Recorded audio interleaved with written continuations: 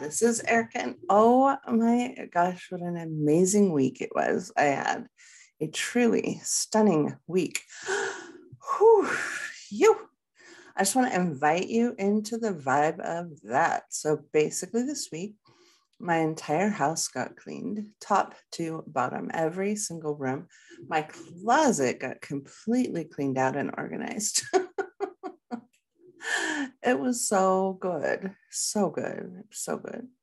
So, the vibe that I got that I wanted to share with you was that sense of being too much, of being considered too much, too full, too big, too thick,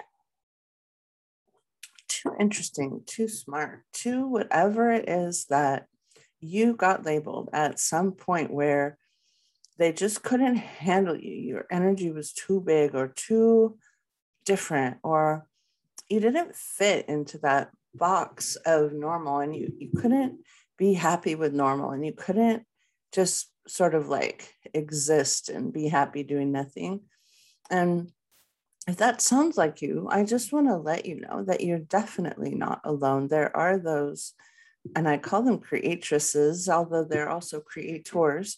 You can be either and be gender of whichever. So I want to invite you into the space of taking your too muchness and amplifying it even more. Yeah, I want to invite you to amplify your too muchness beyond where you already are. And maybe that's your bank account. Maybe it would like to be too much more. Maybe your stocks, you'd like to choose even bigger. Maybe you'd like to have more food in your fridge or have more fruit in your backyard. I have fruit trees in my backyard. And it's really cool. They're growing now, even during the California no rain. So I'm so happy my trees are finding solace in the earth underneath where they're still somehow getting nourishment. So yeah, yay. So where are the places that you've been considered too much?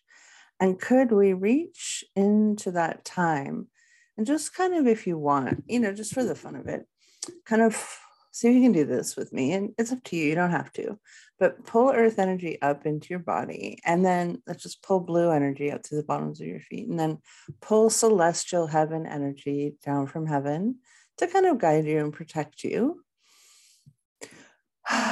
Just pull that energy all around you. Very good. And then just look at your timeline like it's not inside of you, like it's in front of you, and just look at what age did you sort of get, capped is not the right word. That's considered like killed. So that's not the right word. I don't know what capped came to mind though. It's like capped, like your energy got capped. Like you got like shunned or stuck down or told you weren't right, or yeah, something happened. And just kind of look at what age that was. And all morning I've been working on my teenage years, clearing any crap that I imagined to have experienced during those years. But what I got shown when I said that was age 2, which was an interesting time for me. I lived in Sausalito, California, and that was my birthplace. And we looked out over the ocean of San Francisco, which I've always loved that view my whole life. And that came from that age 2-ness. And I had no fear. And I believe that there was some kind of like, something happened in that time. And I don't know what it was. But I just kind of tapped into something being considered too much, even then, even at age 2. Like, how could a 2-year-old be considered too much? Well, I guess most 2-year-olds are too much. So let's just like send love to that part of you, whatever age emerged. Maybe it was age 8. A lot happens between 12 and 16 when the body, especially for girls and boys, it can happen later, 16 to 22 something, but for girls, a lot of times, like 11 to 16, as their bodies become women bodies, a lot of the adult parents get messed up around their children having fully developed female parts. I I sound so weird when I say that.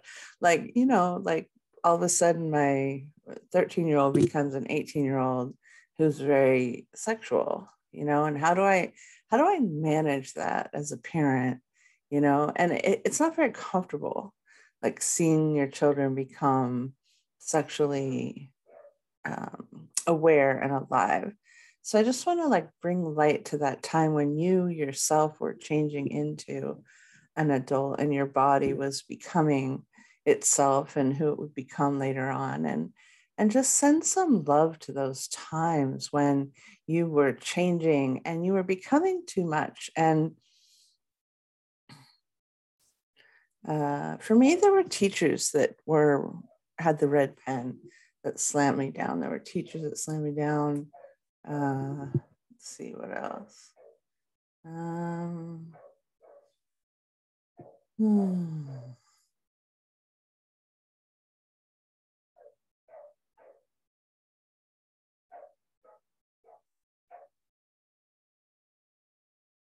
Yeah. So just send love to that time. And then let's see if we can pull up anything else that would like to get cleared.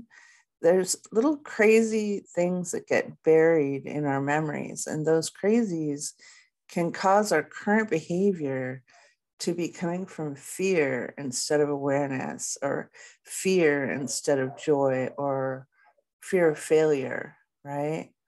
So I'm curious now if you would like to have something different happen, instead of like the crazies are usually reactions that cause patterns to repeat themselves that aren't good. Or I don't want to say aren't good. That's probably the wrong way to say it.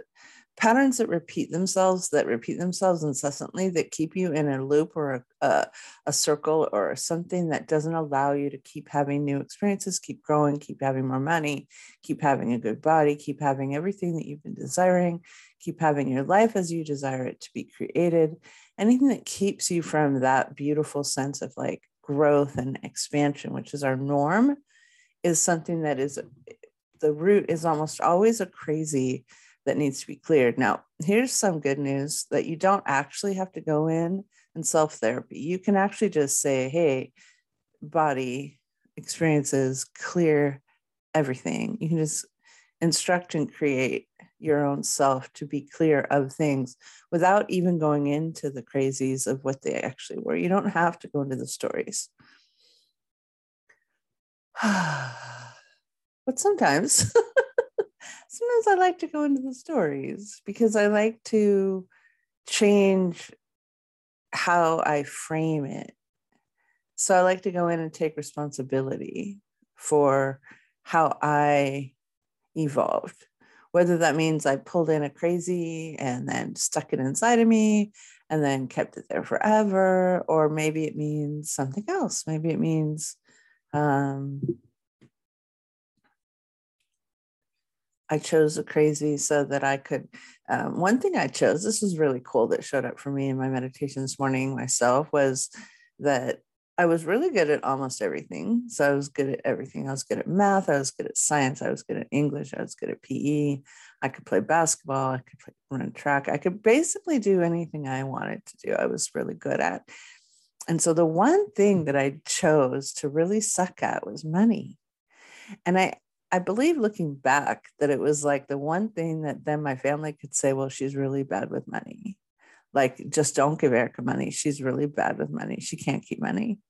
And I believe that I chose that to kind of let them feel superior to me, because in any other frame, I was so potent. Like, my parents thought I could write better than them. I thought my parents wrote really beautifully, but they thought I wrote better than them.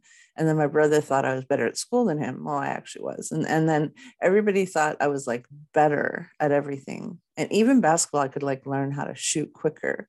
And my dad was kind of mad because he wanted my brother to. So there's all this like drama back in those days.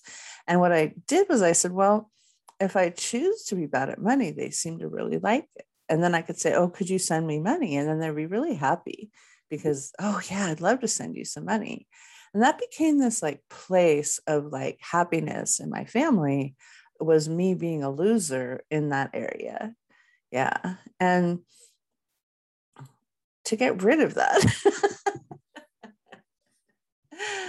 to get rid of that, what was required of me was simply to,